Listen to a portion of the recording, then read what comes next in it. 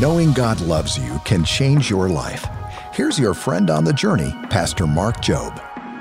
Can I tell you something? There's some of you here that have been raised in places where you've never felt the powerful love, unconditional love. And for the first time in your life, when God breaks in, you experience what you only imagined before, what it means to be absolutely powerfully, lavishly loved by someone unconditionally in your life. Finally, the love of God breaks through, and whatever you've been blind about, whatever you've not known, some of you wash and say, I know who I am now. I have an identity for the first time in your life. I'm forgiven, and I can worship God with spirit and in truth. Hey, God breaks through the blindness, and for the first time, we don't have to imagine, we experience.